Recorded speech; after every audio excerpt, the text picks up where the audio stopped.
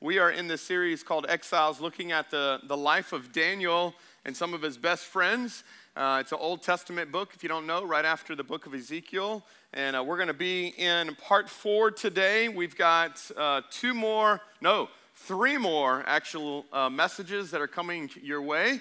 We'll finish out the rest of this month going in. You're gonna hear not only just from me, you're gonna hear from some other incredible people actually in the weeks to come as well. But glad that you're here. And if you got some notes, let me see them. You got some notes? All right, there we go.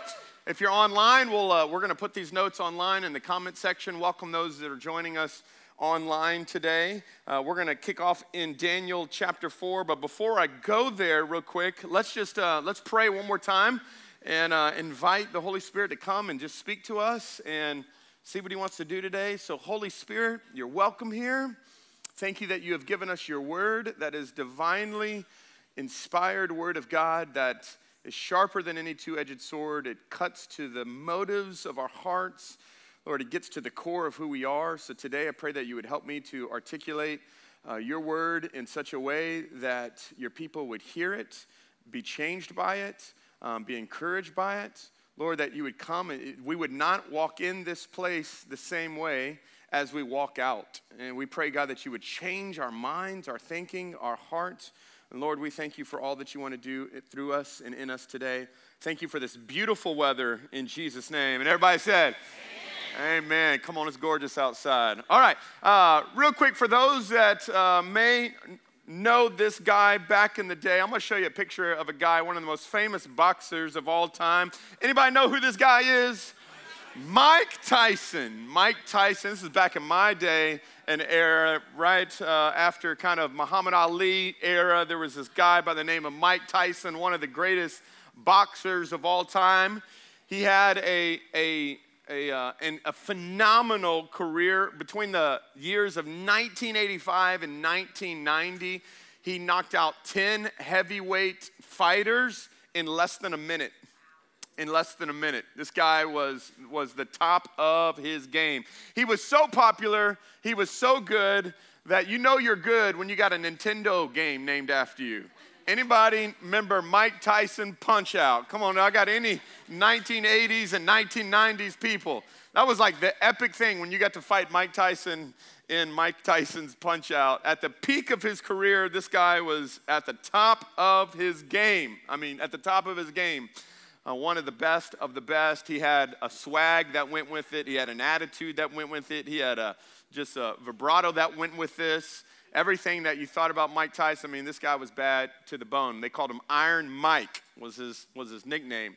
In 1990, he went up against this no-name dude, just guy that nobody really knew by the name of Buster Douglas. Nobody really knew who Buster Douglas was, wasn't really hot on the scene. He had this just kind of fight that was against him. Not only was he a no-name, Mike Tyson didn't even think that he was anywhere near going to be defeated by this guy, and so he didn't prep for it. Actually, he went out the night before, partied it up, and the next day when he fought Buster Douglas, let me show you a picture of what ended up happening. This right here, Buster Douglas took him out. He didn't know that it was going to happen by any means, but you can guess what happened in the 10th round of this drag-out fight. Buster Douglas put him to the ground. And I think what we see in this picture is an actual truth that all of us need to know, because Mike Tyson's life can teach us a real tragic truth. And here's the truth. Defeat is difficult, but success can be fatal.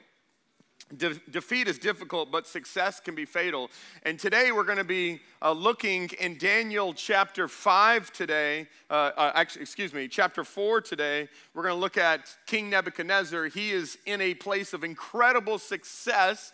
He's in one of the best places, and God is going to knock him out. Mama gonna knock you out. Okay, so come on, LL Cool J there. Here we go.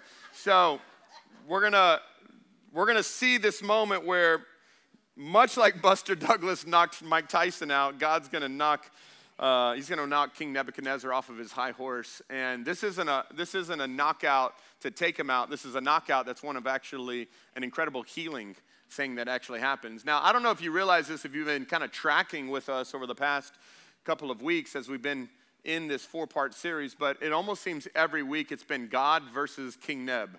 God versus King Neb. God versus King Neb. In the first round, round 1 was God versus King Neb when King Nebuchadnezzar stole all of the Hebrew boys and brought them to Babylon, and then he selected out of the Babylon people that he had chosen these 4 Hebrew boys and said, hey, you're gonna eat from my table. And King Daniel and his friends said, nope, we're not going to do that.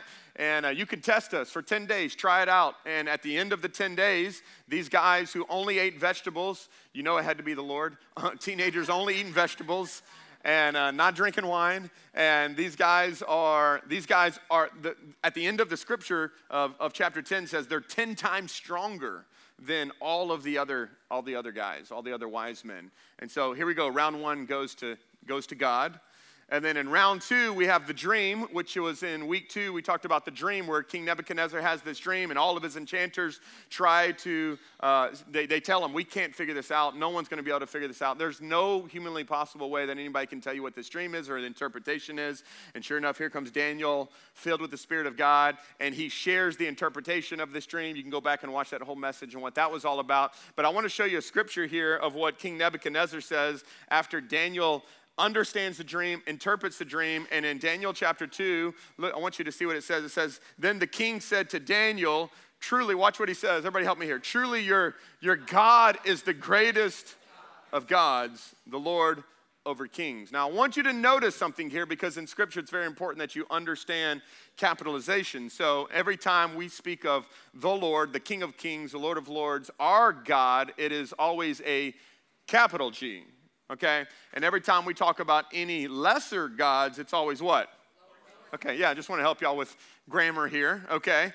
So those are the lower G's. So I want you to notice here that he is saying, hey, listen, God is greater than all these other gods. We lived in Babylon, which is a pluralistic society. They all worshiped a ton of different gods, and here we are. King Nebuchadnezzar goes, round 2. Yeah, that goes to you too. Okay. Then we've got round 3. And round 3 was last week, which is what I call the skirmish in the furnace. Okay. This was the message that I spoke on last week, which was that King Nebuchadnezzar said, I'm going to make myself a statue and everybody's going to bow down to it. And we know that Shadrach, Meshach, and Abednego say, nope, we're not doing that. And he says, well, if you're not going to do it, you're going to get thrown in the fire. We know the story. They throw him in the fire. God shows up in the middle of the fire with them. They come out of the fire. Their hair's not burned. Their clothes not burned. The Bible says they don't even smell like smoke. I mean, no, round 3, God again. God again. Watch. And now when they come out of chapter 3, at the end of chapter 3, watch what King Nebuchadnezzar says again. So round 1, God. Round 2, God. Round 3, God. And here we are. Therefore, so they come out of the fire, okay? That's a pretty big one. It says, then I'm going to make this decree. If any people, whatever their race or their nation or their language, speak a word against the God, watch this, of who? Of Shadrach, Meshach, and Abednego. Watch, it says this, they will be torn. If you speak against this God, they're going to be torn limb from limb. Their houses will be turned into heaps of rubble, meaning their house is going to get burned down. There is no other, but notice, what is it? It's lowercase. There is no other lowercase God who can rescue like this. Okay, so here's what you got to understand. King Nebuchadnezzar is understanding that there is a God. But you notice when they come out of the fire, he says, there's no God like the God of Shadrach, Meshach, and Abednego. It's not his God, it's their God. Watch this. This is huge here. Because there's a lot of people that live in the South who know about God, who understand that there is a God, but it's not their God. Are y'all watch? Okay, watch. This is huge. He says, there's no other God who can rescue like this. He's not saying that there's no other gods. This is the only God.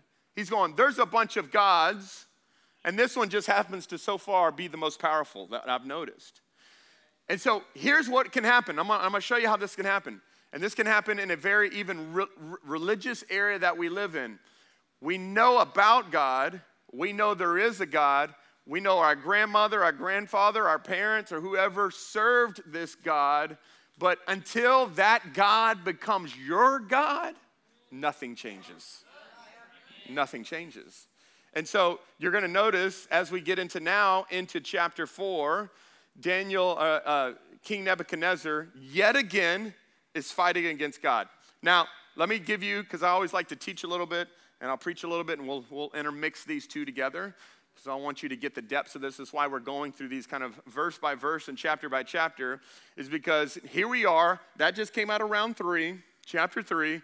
We're going into round 4, and King Nebuchadnezzar is still fighting with God. But here's the deal. This is the final round. It's the final countdown. Da-da-da-da. Yeah, y'all feeling it, okay? All right, so watch this. All right, Daniel 4, watch this. Daniel 1, Daniel is about 15, 16 years old. In Daniel 4, Daniel now is about 45 to 50 years old, okay? So there's been about 3 decades between Daniel 1 and Daniel 4. There's been 30 years. So Daniel is about 45, 50 years old. Come on, 45 or 50 years young. Come on, somebody. Anybody in here? Okay. So here we go. Daniel chapter 4. Let's jump in. Daniel chapter 4. We're going to start in verse 4 and 5. And it says this. I, Nebuchadnezzar, was living in my palace.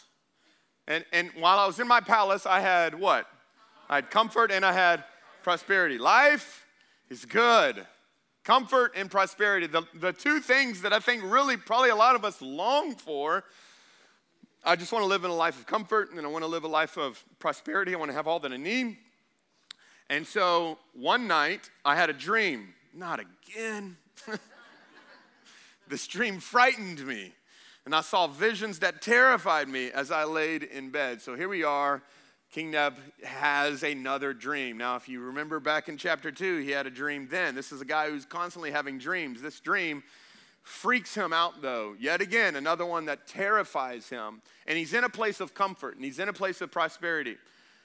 Now, let me just say this. Here's what I've been able to track, for the most part, in people's lives as a pastor for the last 22 years, and that is that when people are in a place of comfort and a prosperity, they usually don't need God. It's just the way it is. You're pretty good. All is well. Most of the time, people come to church not with, hey, my life's doing really good and I've got all that I need. They come to church with, I don't know what I'm going to do. I'm at the end of my rope. I'm at the end of hope. I'm at the end of this. And so, how many know when you're in a place of comfort and prosperity, sometimes God will shake you up a little bit just to remind you, don't get too comfortable because you still need me. And King Nebuchadnezzar, he realized about the statue situation, but he's a little too comfortable with himself. And so God gives him a dream and says, I need to speak to you. And God will often speak to us through many different ways, but one of the ways that we see in this whole book he's been speaking through dreams. And so just for the sake of time, I'm going to just walk you through what this dream is, because what he does is he brings all of his, here he goes, has the dream, and he says, okay, bring all the enchanters, all the magicians, all of Harry Potter's friends, get them all in here, okay, get them all here. And this is what I'm going to do. I'm going to tell them the dream. So this time he's telling them. In chapter 2, he made them tell him. In this one, he's like, bonus points, I'm going to tell you the dream. And I'm going to see if you get it. So he tells them the dream, which I'm going to tell you what it is in just a minute. He tells them the dream, and then he asks for them to give interpretation. And they did the exact same thing. They said, there is no humanly possible way for any man to ever, figure out this interpretation. Now, it's been 30 years, realize, since probably chapter 2. So they have forgotten. Oh, wait, there is a guy. There is a guy. And so King Nebuchadnezzar goes, I got a main man. His name's Daniel. Y'all get out of here. Get Daniel in here. Daniel comes in, and he says, Daniel, here's the dream. Can you give me the interpretation? And Daniel's going to give the interpretation, but let me tell you what the dream is real quick. So the dream is this. He says, I had this dream. There was a massively huge tree in the middle of the earth. It was as tall as the heavens. The leaves were luscious. There was fruit all over this tree. It was one of the most amazing trees I've ever seen. There was animals living under it. There were people enjoying it. It was just an absolutely amazing tree. Then I saw a holy one. This is what he says. I saw a holy one come down and chop the tree down at its roots, all the way down to the stump. Left a little stump and the roots, and that was it. What's the dream? So that's the dream. And so Daniel's going to now begin to give the interpretation for this dream. So y'all stay with me. I know we're teaching a little bit, and we're going to get into what this kind of looks like for us. So here's what he says. Yet again, y'all remember the statue? And he says, the head is you, and it's full of gold. Here we are, now a tree. He says, that tree, your majesty, is you. Okay? That tree represents you, King Neb. And here's what's going to happen. You're going to be driven from human society. You're going to live in the fields with the wild animals. You are going to eat grass like a cow. You're going to be drenched with the dew of heaven. How many want to be this guy who gave this news to the king? The Bible says actually when King Nebuchadnezzar told him this dream that Daniel was so scared of what this meant because he knew what this meant. And King Neb said, give it to me. So he tells him all this of what's going to happen. Now watch, it's going to continue. 7 periods of time, many theologians believe that this is 7 years, is going to pass while you live this way. Now watch this. This is a huge part of today. Until you learn that the Most High rules over the kingdoms of the world and gives them to anyone he chooses. Watch. He goes on and he says, but the stump and the roots of the tree, they were left in the ground. And this means, here's the good news, King. The good news is that the reason the roots and the stumps were left is because you're going to receive your kingdom back again when you have learned, everybody say that with what? That what? Come on, let's say that again. When you learn that, one more time. When you learn that, heaven rules. Heaven rules. You need to learn that when heaven rules. Now watch. So he's told them, this is the bad thing. You're going to go live with animals. You're going to eat like grass with cows. And it's going to be for 7 years. Or until you learn that my kingdom is the real kingdom and you understand that heaven rules. Now watch. Here's the moment. Okay? So King Nebuchadnezzar, please accept my advice. Here we go. Stop sinning and do what's right. He's pleading with him. Now think about this for a moment. This is the guy who threw his friends into the fire. This is the guy who wanted to kill him back in chapter 2. This is the guy who stole him from his family and from his home and from the people that he knew. Many of the wise men were eunuchs, meaning they were castrated. They couldn't have families. They couldn't have relationships. So imagine the amount of pain that this man has inflicted on Daniel's life. And yet Daniel still has incredible love for this man. He says, listen, for your sake, for your people's sake, stop sinning. Do what's right. Break from your wicked past. Be merciful to the poor. And perhaps then you will continue to prosper. This is the call that Daniel pleads with King Neb. And I want you to hear me very closely. This is what God does with all of us. God never sends people to hell. People choose to go to hell because they don't want to accept what Jesus has done for them. It's not a loving God that sends people to hell. He's a loving God that extends grace and mercy. And he says, if you'll stop this and you'll turn to me, you'll be saved from yourself. But so many of us are living not from what God has done, but from the consequences of what we've done. We've done this. And so Daniel's trying to warn King, stop. God has been trying to get your attention for 3 decades. And you keep fighting against him and fighting against him and fighting against him. At some point, you're going to realize he always wins. He always wins. So watch in verse 29, and this is the most sobering part. You ready? Verse 29. Everybody tell me those three words. 12 months later. How long is 12 months? Okay, yeah. Y'all didn't know y'all doing school in here too, okay? So he has this dream. It frightens him. He goes to a man of God. Tell me what this means. Daniel is honest with him. Says, this is what this means. God is giving you a moment to repent and to turn to me, turn to him, and to surrender your life. And what does he do with it? Nothing. 1 year goes by. 1 year goes by. Now, I want y'all to hear me. This is such a crucial part of this whole thing. Because this is what God does in our life, and this is where we can understand this. And maybe some of you say, that's happened to me. God will often, in his love and grace, warn you and then wait. He'll warn you and then he'll wait. Parents in here, have you ever done that with your children? Don't do that. Don't go there. Don't do that. And then you sit back and go, let's see how this plays out. Now watch. This is the huge part of this. God waits for 12 months for King Nebuchadnezzar to repent. Really, honestly, for 30 years. Because he's been trying to get after him for 30 years. And you need to hear me very clearly on this. Don't mistake God's patience for his approval.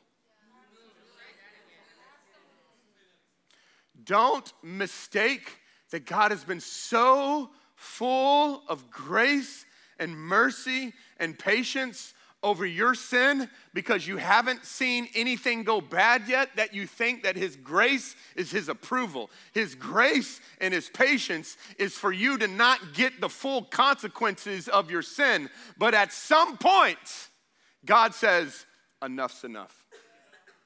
I will now step in. I will now step in. And so we have this moment where God is about to step in. Now I need you to hear me. Watch the rest of this verse. 12 months later, a year goes by. King Neb goes, I could care less about God. That's really what he's doing because he doesn't repent and he doesn't stop.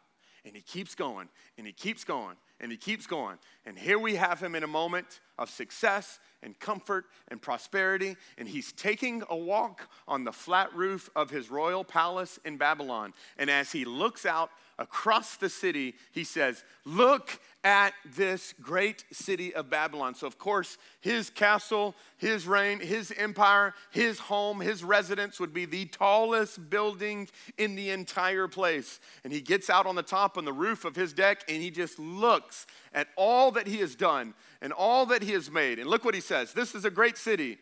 By my own mighty power, watch this. Look at all these words. I have built this beautiful city as my royal residence to display my majestic splendor. All right. This is what I call the spirit of Babylon. The spirit of Babylon. And the spirit of Babylon says this right here. Here's the spirit of Babylon. More of me and less of God. That's the spirit of Babylon right there. More of me and less of God. The spirit of Babylon is not just a spirit that happened in the ancient world. How many know the spirit of Babylon still happens today? Don't believe me? How many of y'all remember one of the most ruthless men in our world, a guy by the name of Saddam Hussein? How many remember Saddam Hussein? Anybody remember Saddam Hussein? Yeah, Saddam Hussein. Saddam Hussein was a ruthless, ruthless killer. He was a tyrant. He was a dictator. And he ruled in a country called Iraq. Watch this. Can you guess? Just take a guess where Babylon is modern day. Iraq. Watch. Gets even better. Saddam Hussein believed that he was the reincarnate King Nebuchadnezzar. Yeah, you can go read it. You can go research this all yourself. You can do a ton of research on it, and I've already done it. King Nebuchadnezzar proclaimed that he was the reincarnate King. Saddam Hussein said he was the reincarnate King Nebuchadnezzar, and that he was going to rebuild Babylon. So if you go to Iraq, Saddam Hussein actually began to rebuild the city of Babylon as much as he could. If you go and you look in the places that he built, one of the things that King Nebuchadnezzar did was he engraved his initials on every brick in every place that he built. Guess what King Saddam Hussein did? Put his name on every brick.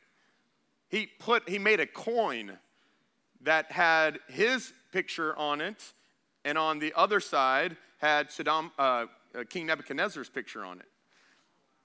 Now, of course, we don't believe in reincarnation, but I do believe in demonic spirits. And I believe that the same spirit of Babylon that demonically oppressed King Nebuchadnezzar is the same spirit that oppressed Saddam Hussein, and is the same spirit that is trying to infiltrate the minds of our culture and our people just as much. And you go, whoa, you're comparing me to Saddam Hussein? Maybe. There are attributes of that I think do remain in our society, and if you're not careful, there are ways. Now, maybe you're not building a Babylon, and maybe you're not, putting your name on coins and your picture on coins, but Jesus prophesied, the Apostle Paul actually told us through Scripture to be on the lookout for this. Now watch this, okay? So we're going 600 BC, 600 years before Christ. We've got the spirit of Babylon that's in King Nebuchadnezzar. You fast forward 2,600 plus years later, we see this in Saddam Hussein. And now let's fast forward into the end times, which I believe we are living in end times. We'll talk actually more about this in the coming weeks in another chapter. But I want you to see what the end times will look like. You want to know what the end times will look like? Watch. And then you help me understand if we're living in this. 2 Timothy chapter 3, verse 1 and 2 says this. You should know this. Okay? There's nothing worse than Christians who are ignorant. So, I'm going to help us.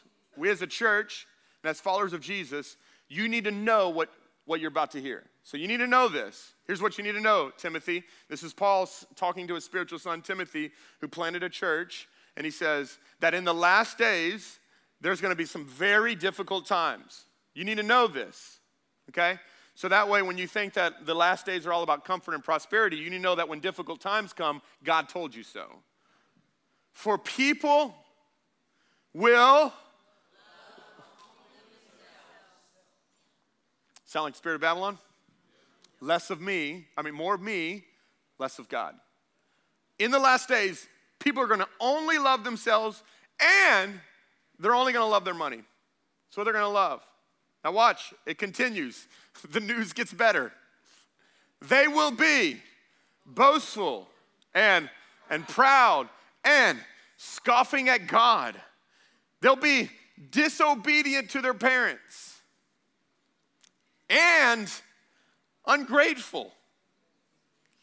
They will be puffed up with pride, and they will love pleasure rather than God.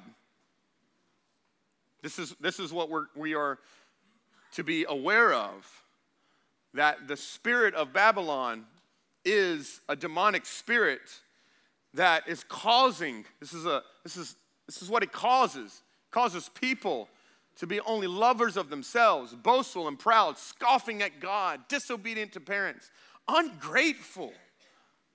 They will be puffed up with pride, and they will love pleasure rather than they love God. So let me give you three warning signs of the spirit of Babylon. 3 things that you can look for in your own life to see, is this something that has crept into my heart and into my soul? And here's the first one. Ready? The spirit of Babylon is self-centered. It's self-centered. The scripture says that for people will love only themselves. Y'all notice what King Nebuchadnezzar's language was when he looked over his rulings, and he looked over the gardens. The gardens that were in Babylon are a part of some of the mysteries of this world, of what he made. And he said things like, I did this, and I made this, and nobody compares to me. But how many know all of us in here love being at the center? We love being first. We live in a selfie generation. Like, no, not this one. This side, this side. And you got to go up, right? You got to go, you got to go up. You know, you don't go down, you go up. You got to, like, how many people take pictures of themselves? And then you've got to curate it to make sure that it's exactly how it needs to look so other people can think better of us than we actually are. And we live in a society that's constantly centered around self-image and self-love. Tell me you love me. Tell me you love me. Tell me you love me. It's the reason why that people, when they get off of social media, feel more depressed than they got on it. Because they're looking to people to give them what only God can give them. And so we become so self-centered and everything's about us. And I don't even have to tell you this, because for those in here who have children, you know this. You did not have to train any of your kids to say mine. Say mine, say mine. They knew it. They are some hoarders, okay? Listen, sinful, selfish-centered nature is in them from the very beginning. You did not have to train them to take and to punch. You didn't. Like, they are really good at it without you. Because apart from Christ, of course, everything that's within us is focused on self. We want to be right. We want to be first. We want to be the best. We want to be the smartest. It's all about me. It's all about my comfort. It's all about what I like. It's all about, and if it's not anything that's about me, and if you disagree with me, then you're the enemy, because you're up against me and what I want. And is this not the culture we live in? That if you disagree with anybody, you are now automatically the enemy and canceled. And if there's any truth whatsoever to the fact of people being self-centered, it's the fact that we live in a culture that is so meistic. It's all about me. And here's what scares me. This meistic mindset has crept into the church. And so now people attend churches based off of, does it suit me and my preferences? And that's my seat and my parking spot. And that's my thing. And I don't like how he preaches. And I don't like how they sing, because it's all about me, isn't it? And it's all about this. And I don't really want to do anything or give anything. I just want to come and I want to sit and I don't want to be a part. Not just because it's about me and my comfort and my wants. Come on, this is, half of you are like, I hate you already. That's okay. That's okay. That's all right, because it's about you anyways, right? You're so upset because I'm pointing out the fact that you're self-centered. Like, how many know the church is a place where we actually come into not for just me, but for what I can give, not what I can just receive. It's about what I can be a part of, not just what I get from it. It's not just about self-benefit. If you go into a marriage self-centered, your marriage will only last not long. Let's be honest, a marriage is only as good as the people in it were dying to themselves. At the moment you stop dying to yourself is the moment your marriage starts dying. Because you have children, parents, you are dying to yourself. Okay? So we live in a self-centered culture, and Scripture is telling us that this is actually going to get worse. More and more people are going to get self-centered. Let me give you the second one. More and more people are going to be self-sufficient. So not just self-centered, we're going to be self-sufficient. It says that Scripture says they will be boastful and proud and scoffing at God. Americans, specifically Americans, have believed so much in this self-made man culture. We say things like, I worked for this. I did this. Look at what I created. But I want you to hear me closely. There's a very big difference between a biography and a testimony. And it's based off of who gets the credit for your life. Watch this. A biography is, I did this. Look what I did. Look what I built. Look what I have. Look what I've done. I am great. A testimony is, look what God did in me. Look what God did through me. Look what God did in spite of me. He is great. And there's too many people living biographies when they should be living testimonies. That it's not about what I did, it's about what he did. And King Nebuchadnezzar is living a biography where Daniel is living a testimony. Shadrach, Meshach, and Abednego are living a testimony. This is who God is, and this is what God delivered me from, and this is how God gave me strength in the hardship, and this is what God is, and this is what all of Daniel's life, all of his friends' life were always pointing to what God was doing through them. They never wanted to take the credit. They never wanted to take the glory. They always deferred it, always reflected. And King Nebuchadnezzar always wanted the praise, always wanted the glory, and always wanted the credit. Watch this. But even no credit, no glory was ever enough to satisfy the thing inside of him that he wanted to be fulfilled. Do you notice that never once did it ever meet the actual need? Because at what point is enough enough? And we become so self-sufficient.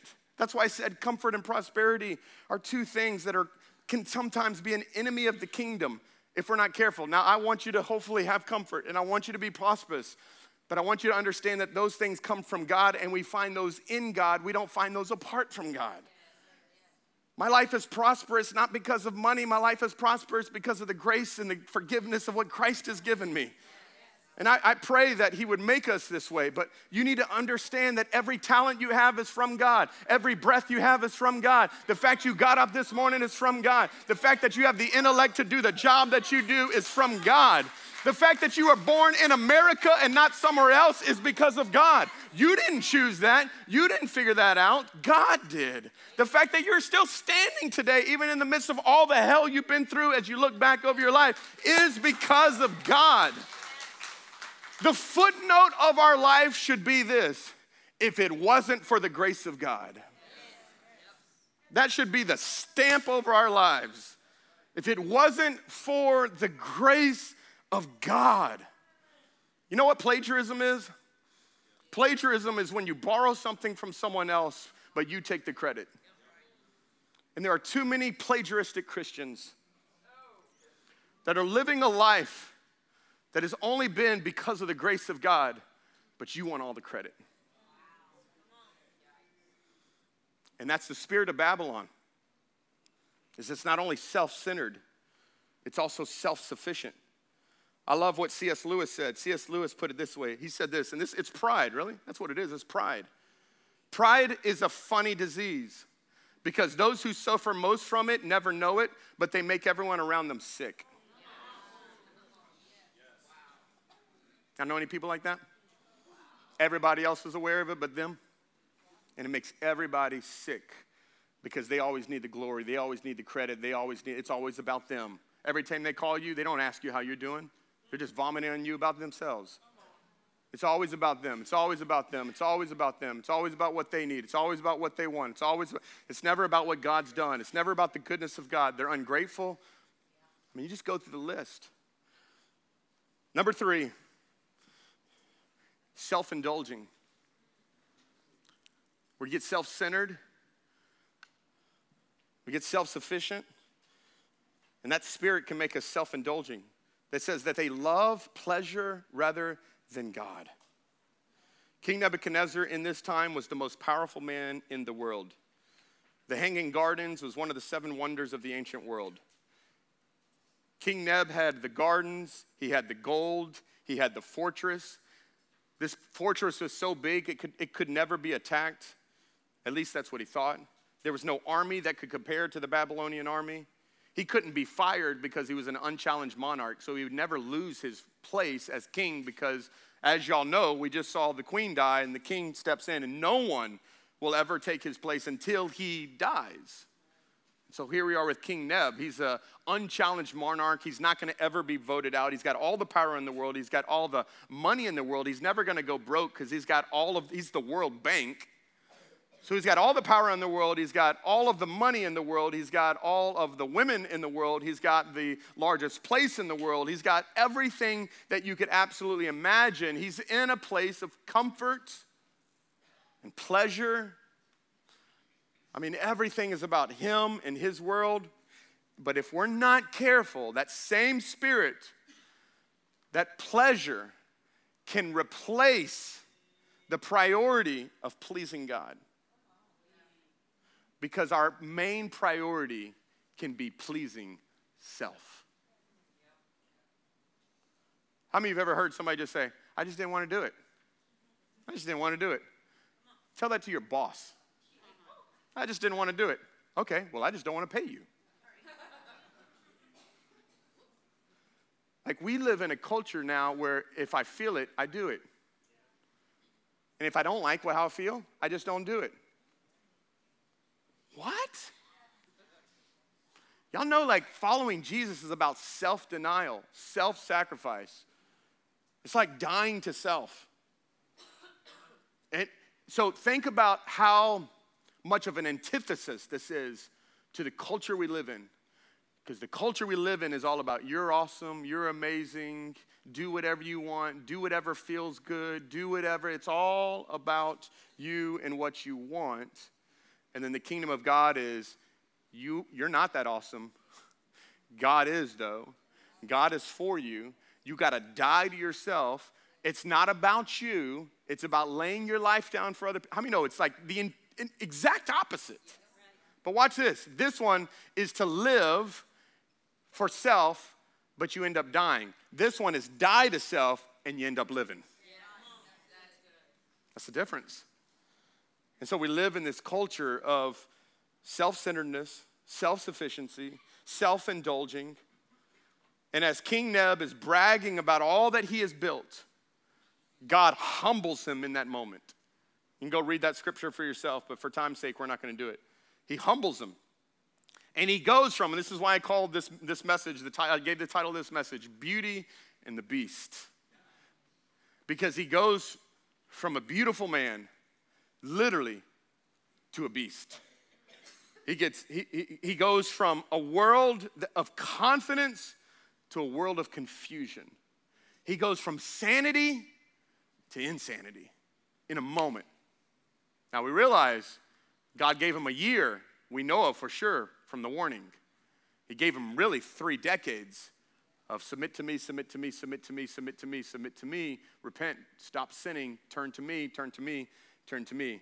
And that is because this. Watch what happens with the spirit of Babylon. If you don't get a hold of the spirit of self-centeredness, self-sufficiency, and self-indulgence, here's the fruit of the spirit of Babylon. The spirit of Babylon will do this. It always produces a life of confusion and insanity.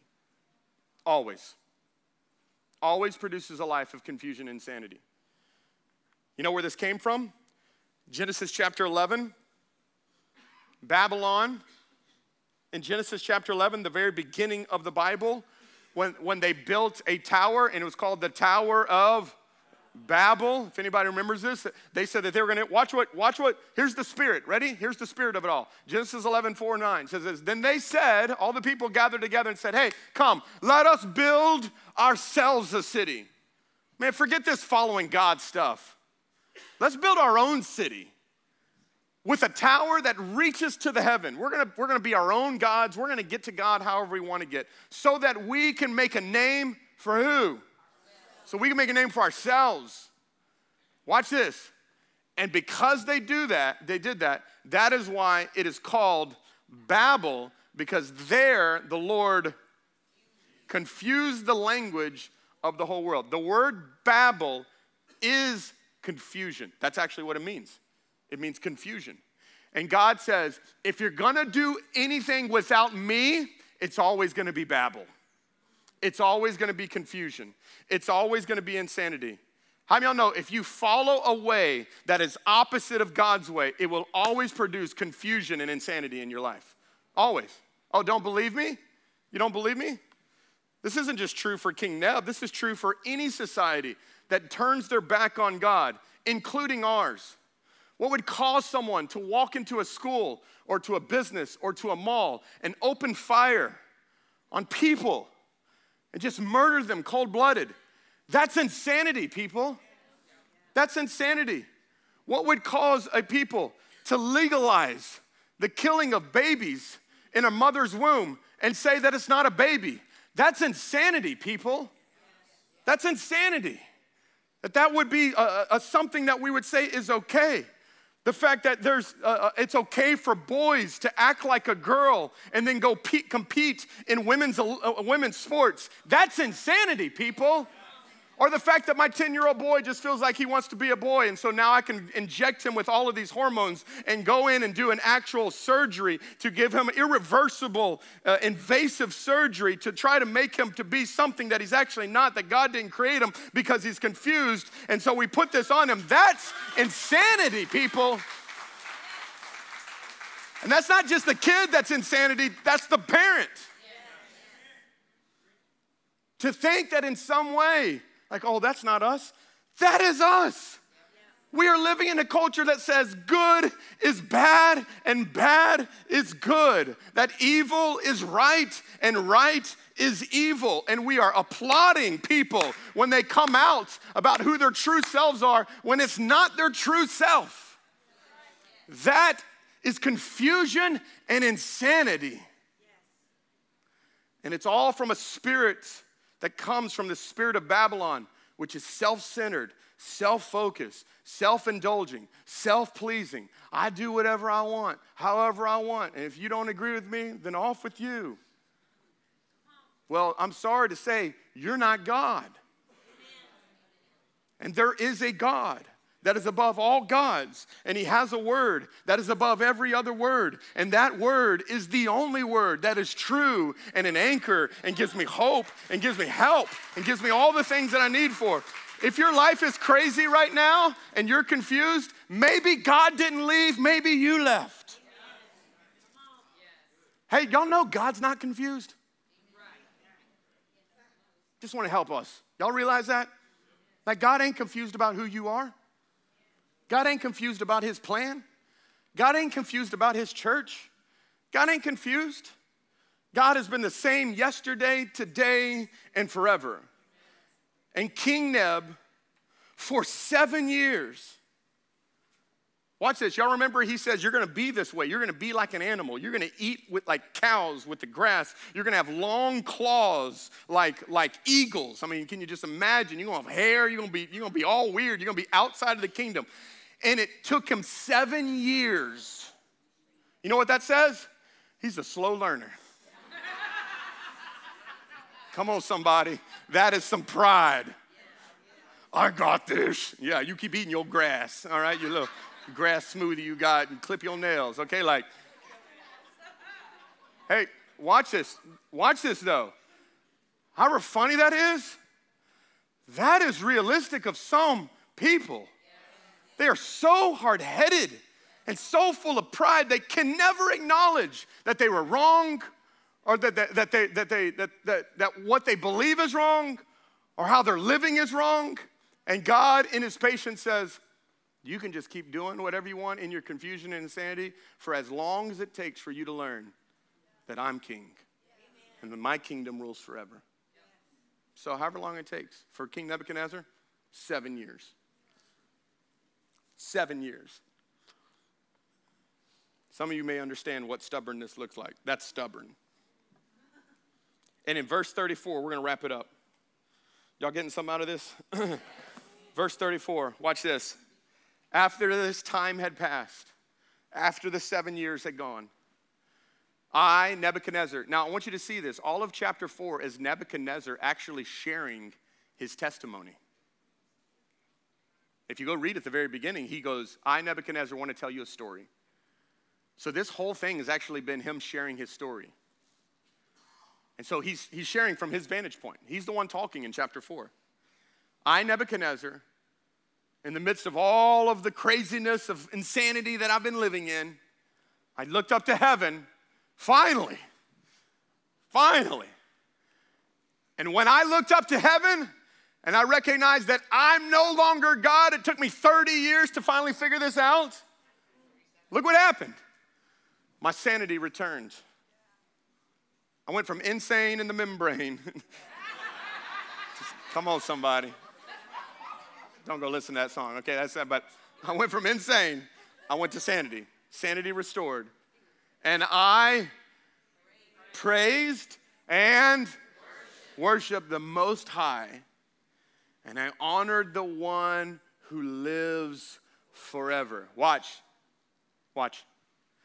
And his rule is everlasting, and his kingdom is eternal. This is the first time, 4 chapters, we're finally getting to this place. Notice now, it's personal. Y'all notice? It's not the God of Shadrach, Meshach, and Abednego. He's going, no, that God, no, I worship him. No, I praise him. No. His rule's everlasting. His kingdom is eternal. And when my sanity returned to me, let me tell you what happened. Here's my story. Ready? Here's my testimony. When my sanity returned to me, so did my honor, and so did my glory, and so did my kingdom. My advisors and nobles sought me out. Watch. And I was restored. Come on, how many of you grateful for a God who can restore us even in the midst of our pride? He can, for a person who is humble, this is what he does. I was restored as the head of my kingdom with even greater honor than before. And now I, Nebuchadnezzar, here's what I do, and here's his. I praise, and I glorify, and I honor the King of heaven. He's not Shadrach, Meshach, and Abednego and Daniel's God. He's my God now. And in this, how many of you glad to know that one day when you get to heaven, you're going to get to heaven with King Nebuchadnezzar? Like, you're going to be there with him. This is the moment where God radically saves his life, and he's forever transformed in this moment. So, with that, what does that mean for us, Pastor Josh? Well, there is a way to break the Babylon spirit off of us. This Babylon spirit of more of me and less of God. There's a way to break it. There's a way to make sure that you always stay in a place where God can honor you, where God can bless you. And I'm going to give you 3, okay? If you want to break Babylon off of you, number 1, I will exalt God. It's 3 I wills, by the way. I will exalt God. And I'm not just talking about exalting God on a Sunday. I'm going to exalt God not only just in my private time. Come on, I'm going to exalt God publicly. I'm going to publicly declare that. There is a lot of exaltation that happens in our state.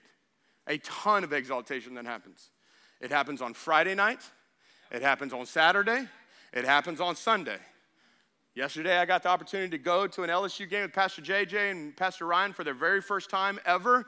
There was more weeping than exalting, but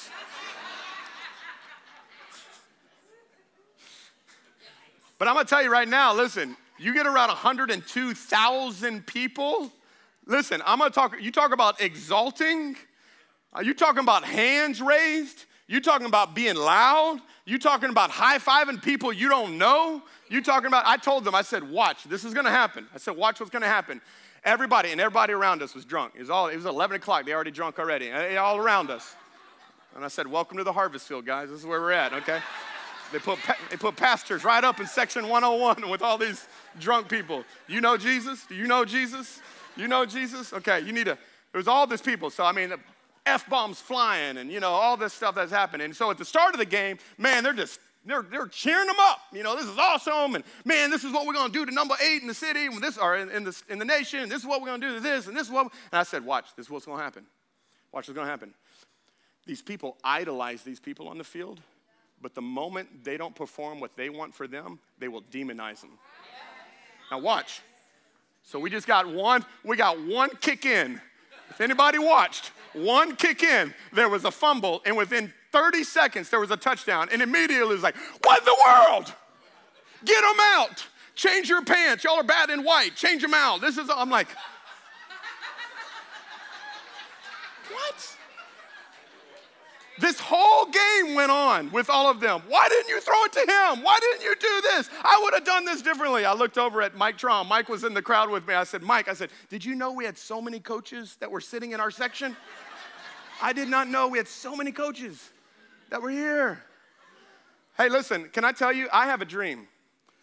I'm going to tell you what my dream is. My dream is that at all 3 of our campuses on a Sunday morning, there would be more exaltation for the name of Jesus that is above every other name than there ever is in Death Valley or in the Superdome. Come on, can we take 5 seconds and give the God the praise that he deserves in this place? That he is worthy. He's worthy of it all. He's worthy of it all. God is worthy of it all. I don't know about y'all, but those guys they don't know my name.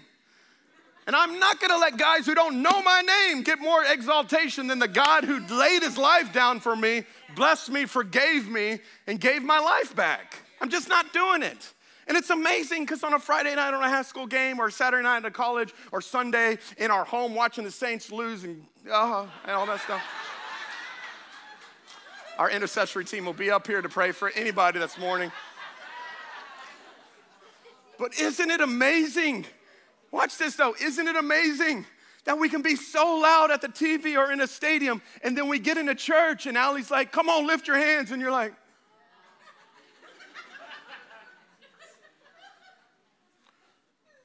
that Spirit's in us. That Spirit's in us. Dear God, I pray that we will exalt God, not just in private. Well, Pastor Josh, I just do it in private. Well, you don't just do it in private for any of those teams.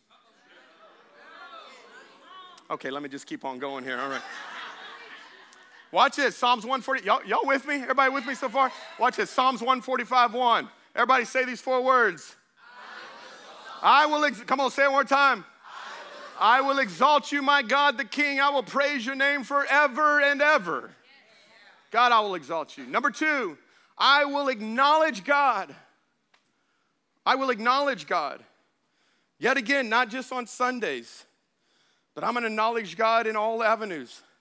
I'm going to acknowledge that God's word is true and his way is right. I'm going to acknowledge that I need God. I'm going to acknowledge the fact that the only reason that I am standing on this stage is because God chose me, because God's with me, because God's for me, because God's grace is in me. The only reason I am where I am today is I'm going to acknowledge that it was God, that it is God's church. I'm going to acknowledge that the fact that there is no hope in this world except for God and in God alone. I'm going to acknowledge that this fact that this is God's church, not my church. This is God's house, not my house. I'm going to acknowledge that I'm here today by the grace of God. Anybody in here acknowledge that you are here because of the grace of God, the mercy of God, the healing of God? And so we got to exalt them, but we've just got to acknowledge the fact. I don't want to be a biography. I want to be a testimony.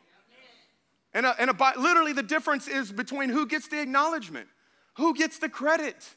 If your story is all about how awesome you are, you have a biography.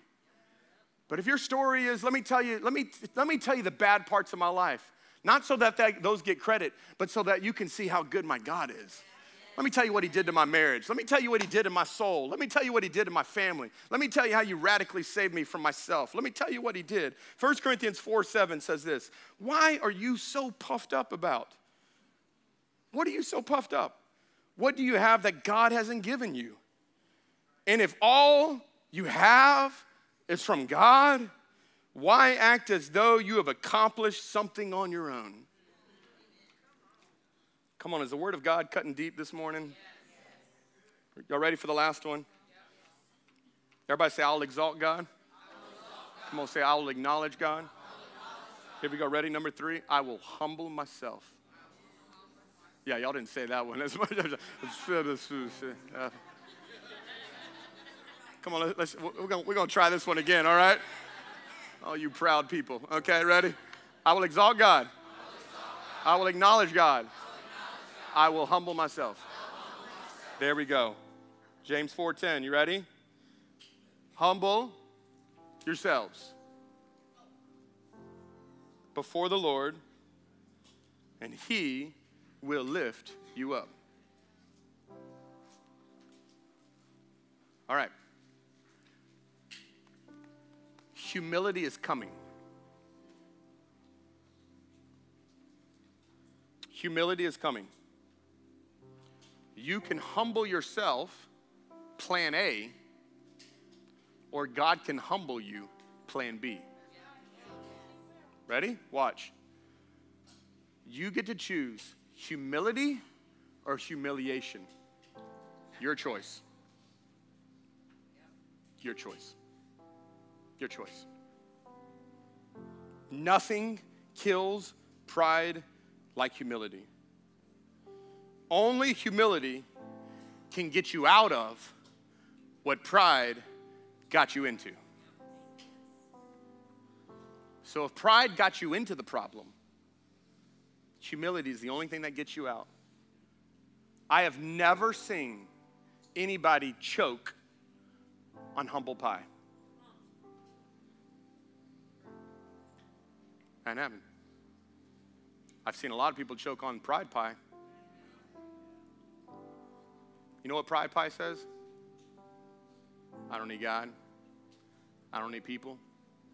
I got this. I can fix this. I can do this. It's I. I'm not saying I'm sorry. When they say they're sorry, I'll say I'm sorry. They're the one who, I'm not doing that. Pride, pride, pride, pride. But this scripture says that it's not God who does the humbling, it's us who does the humbling. I humble myself before God. And when I do that, the Lord, what does he do? He lifts you up. He lifts you up. And so here's what I know. When we try to lift ourselves up, God cuts us down. That's the dream, right? The dream is this incredible tree. And God said, you gonna build this tree? Hi-ya!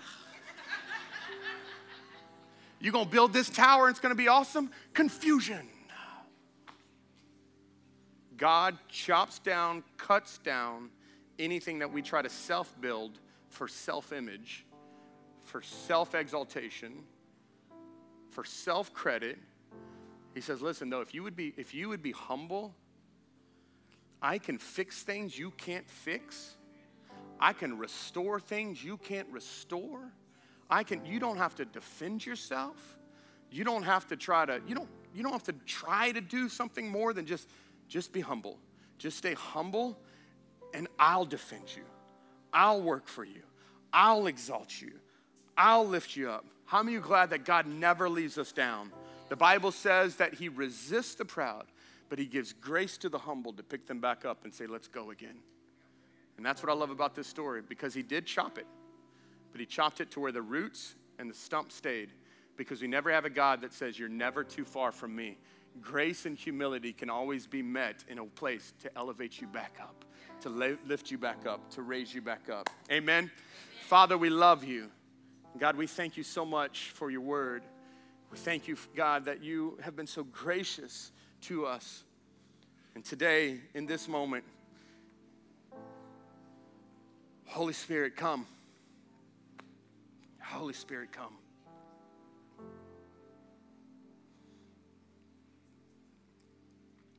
There's those of you that are in here right now, and man, as God's word has been going forth, you know that there's been areas of your heart that the Holy Spirit's been after. Maybe there's been some selfishness, some self-centeredness. Maybe there's been an area of self-sufficiency, self-pleasure. It's just been about you. Today, the kingdom of God is confronting that right now. It's calling you to die to self, surrender to self, to lay down self.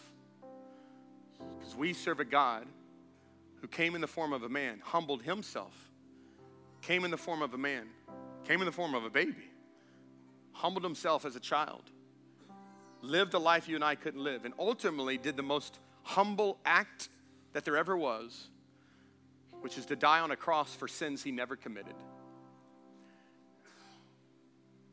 That's the most humblest man.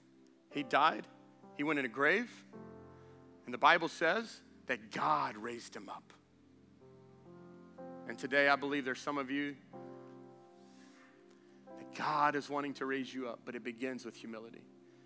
It begins by just acknowledging your sin. It begins by acknowledging your areas that you need to repent. There's been areas God's been after maybe for a while, and his patience, he's been patient. And you've allowed that patience to buy into the lie that he approves of it. But if you're living in sin right now, God does not approve. Can I just compel you, as Daniel compelled King Nebuchadnezzar, stop sinning. Turn to Jesus. Humble yourselves. Let God forgive you. Let God walk and give you grace. Let God restore you. If you're here in this place, you say, this message is for me in the area of my life that I'm in right now. I know that's you. If that's you, would you just stand all across this room? If that's you, and just say, I know I need the grace of God. God is humbling me right now. Come on. This is the greatest thing that you can do in this moment. We're going to publicly acknowledge this. This is why I'm making you stand. This is a huge deal for our pride, for our ego. Some of you right now, oh man, if I stand, who's going to look at me? That's your pride in the way. That's your pride in the way. If there's been some things in your marriage that you've been walking in pride. There's been some things in your life you've been walking in pride. This is your moment. This is your moment. Come on, just stand.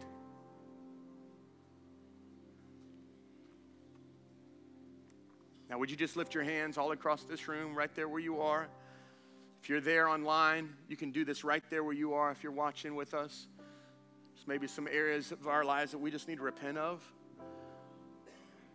And would you just, right here in this moment, would you just have a moment with the Lord? And just say, God, I repent. And then just say whatever it is right now. Just whatever area that's been that you've walked in pride. Any area right now where you've walked in judgment of others. Any area where you've been self-centered. Any area where you've been your own God and you've not allowed God to step in. Come on, if that's you, just right there. Just have this moment before Him. God, I'm sorry for this. God, thank you for your grace. Thank you for your mercy. But God, we repent of this, meaning we change our minds. We change our minds and we change our ways. We change our minds and we change our ways only by the power of the Holy Spirit. Your Holy Spirit is the only one who can give us the power and the grace and the strength and the courage to walk in this.